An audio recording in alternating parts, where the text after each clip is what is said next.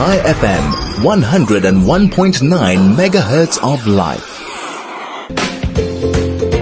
This is High FM News for Kids. Good morning and welcome to High FM News for Kids. I'm Lara and today is Friday, the 15th of October, 2021. Designer brand Coach has admitted to destroying its own products. Coach said that it ripped up bags that were returned to its stores on purpose, even if the bags were still in good condition. Coach is a company which sells high-end fashion bags that go for hundreds, if not thousands of British pounds each. But this is not the first time that a fashion brand has been found to destroy its own products instead of fixing or selling them. Shoe brand Nike was accused by the New York Times of slashing shoes to prevent them being resold. A few years ago, it was discovered that Burberry destroyed unsold clothes, accessories and perfume worth almost 29 million British pounds. Fashion brands do this so that the value of their products isn't lowered. What do you think about this?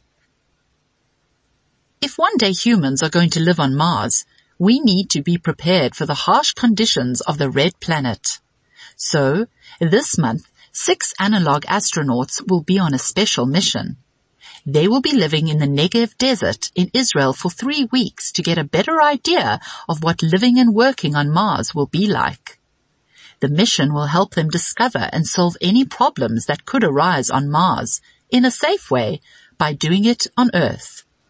The mission is named Armady 20 and is led by the Austrian Space Forum and the Israel Space Agency. And finally, the World Wildlife Fund and the British Antarctic Survey have teamed up to ask for volunteers to help them spot walruses from space. It's part of a new project to help them to count Atlantic walruses using satellite images. Conservationists are worried about the walrus's Arctic home, which is warming almost 3 times faster than the rest of the world. The information collected from this project will give scientists a better idea of how the walruses are doing without disturbing them. It will also help conservationists to better plan on how to protect them. Before we end off today, I have a question for you. What kind of shoes do all spies wear? Sneakers. Thanks for listening.